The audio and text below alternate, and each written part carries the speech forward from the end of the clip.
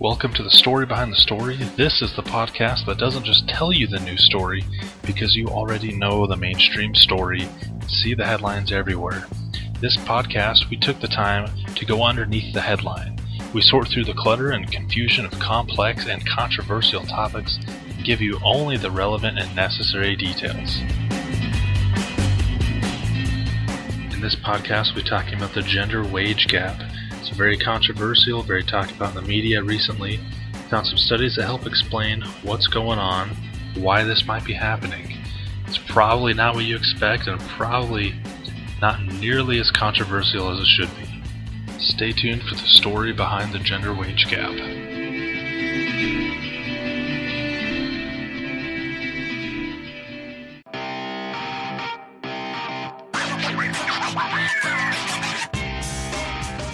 Promotion for this podcast is Kiva. They are a different kind of charity organization. They're actually a microloan organization, so they go out and they find individuals in developing countries who need money, who need investments in their small businesses and their small ventures. What they do is they connect to those people with individuals like you and I. So you log on, you just invest whatever amount you want, $25, $50. This money goes towards their greater goal of like $500 or maybe $1,000 to invest in some animals in their farm or their store, some inventory. I invested in there's a couple blacksmith shops in Iraq just to get some new equipment for them to help them out. What they do is these people pay these loans back over time. Kiva has a 98%, over 98% repayment rate. These people, it's pretty cool. Check it out. It's a different way of lending money. Typically after they pay that money back, it goes into my Kiva account. I just keep lending that out to people, continue using those same funds for microloans. Keeps that money flowing a different kind of way rather than just giving the money away and never seeing it again. Of course, you can learn more at kiva.org.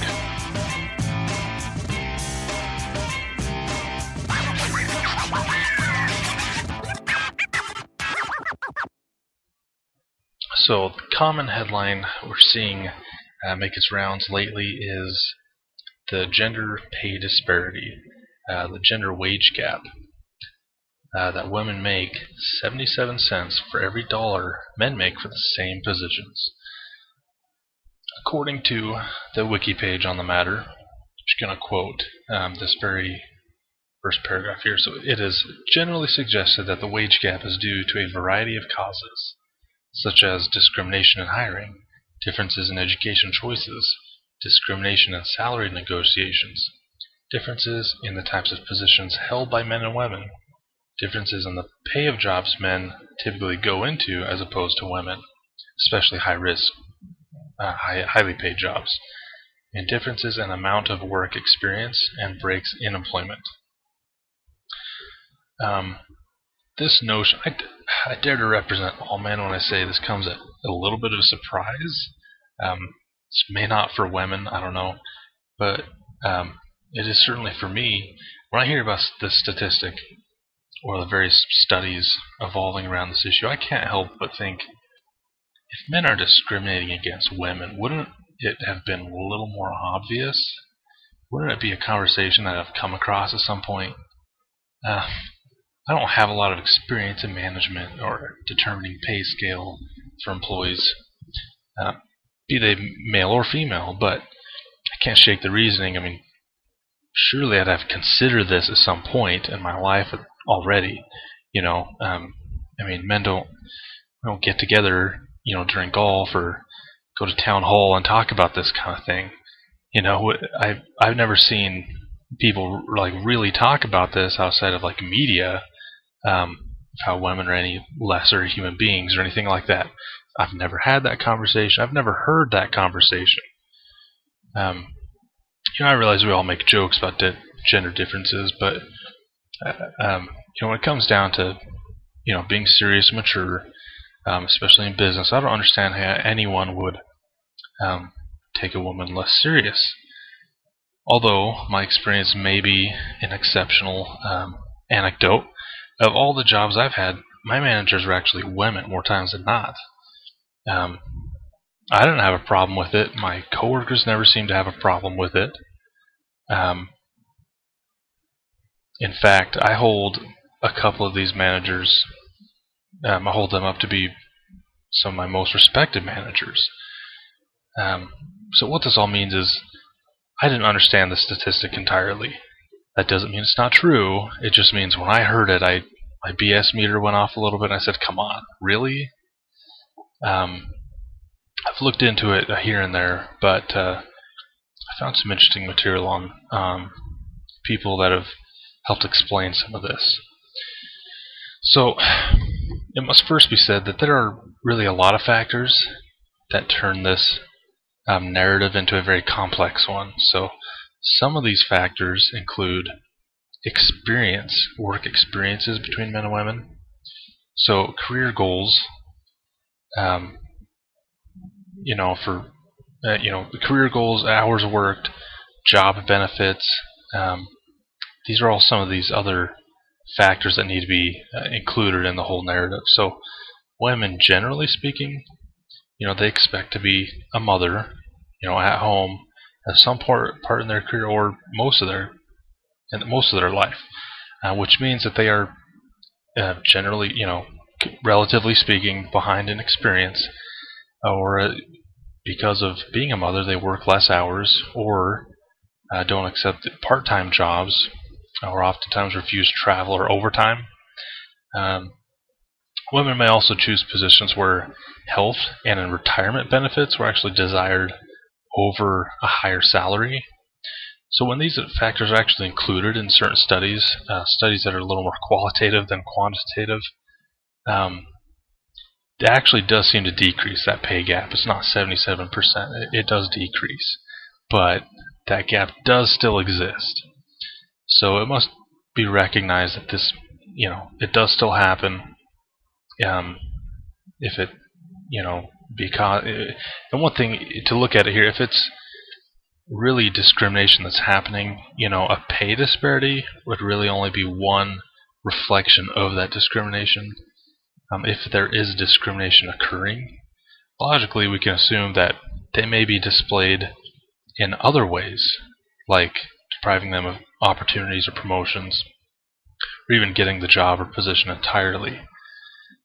So as we reduce all those set factors, as we reduce a lot of the complexity and rhetoric and emotion, we're left with one major theme, which, to quote the wiki page again, what it really comes down to is the debate, quote, the debate over what portion of the wage gap is due to explicit discrimination. It has been claimed that around 40% of the wage gap is caused by discrimination. So even though there is, some difference, that doesn't mean there's anything wrong going on necessarily. That's just an observational difference. But 40% of that gap is supposedly due to discrimination. Despite all the other factors. And this is really what I wanted to narrow down on, because if, in our modern society, women are truly discriminated against, and I've never heard anyone talk about it explicitly. I've never heard it. I never suspected it myself even until learning about this.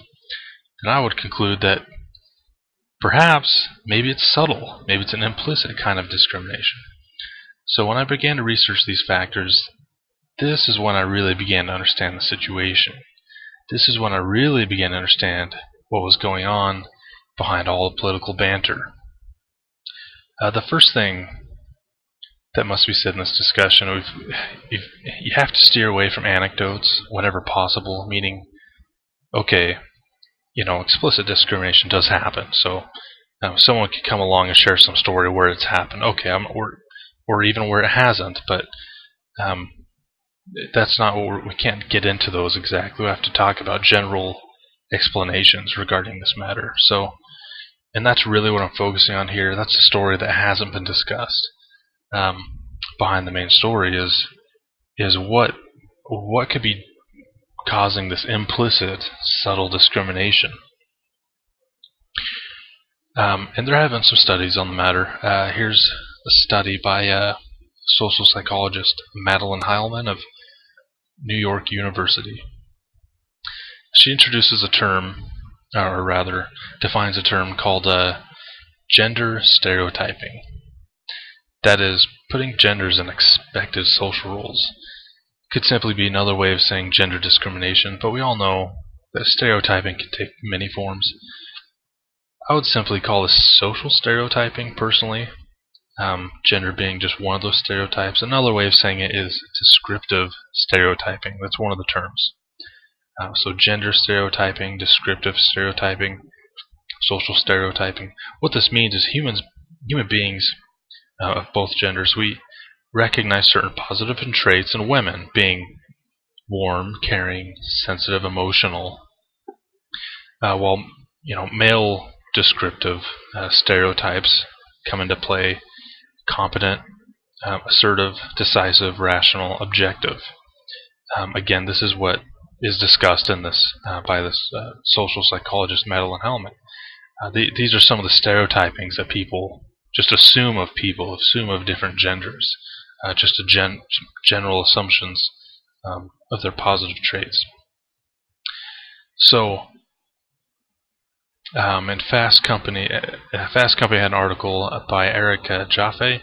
When managers is a quote from the article. He says, "When managers have little information about what an employee or candidate is actually like, they fill in the knowledge gap with these descriptive stereotypes, often to the detriment of women." So consider, we've all been through the interviewing process. Consider really what's going on there.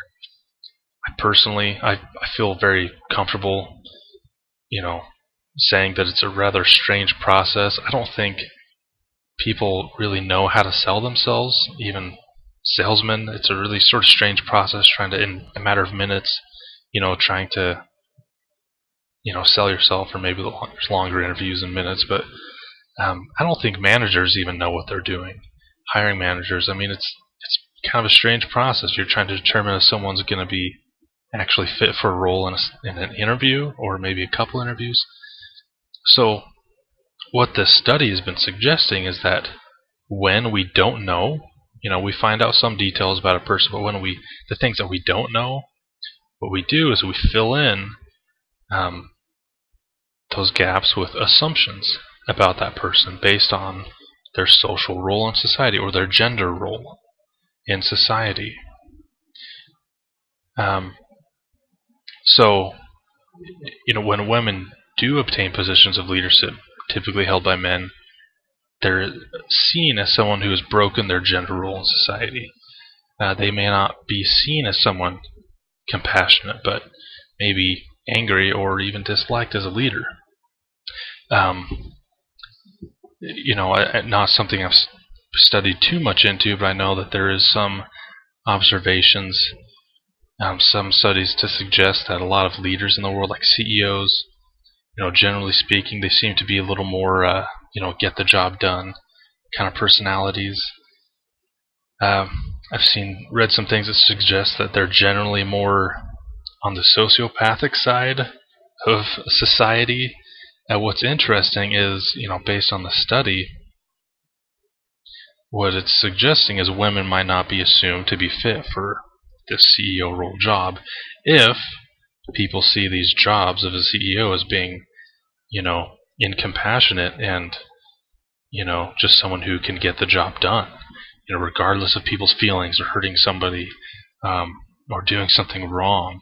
So that's really just an anecdote here. I don't know if that's something that's really studied or that's come into play in this whole gender pay disparity narrative. That would be interesting to see if somebody has done that.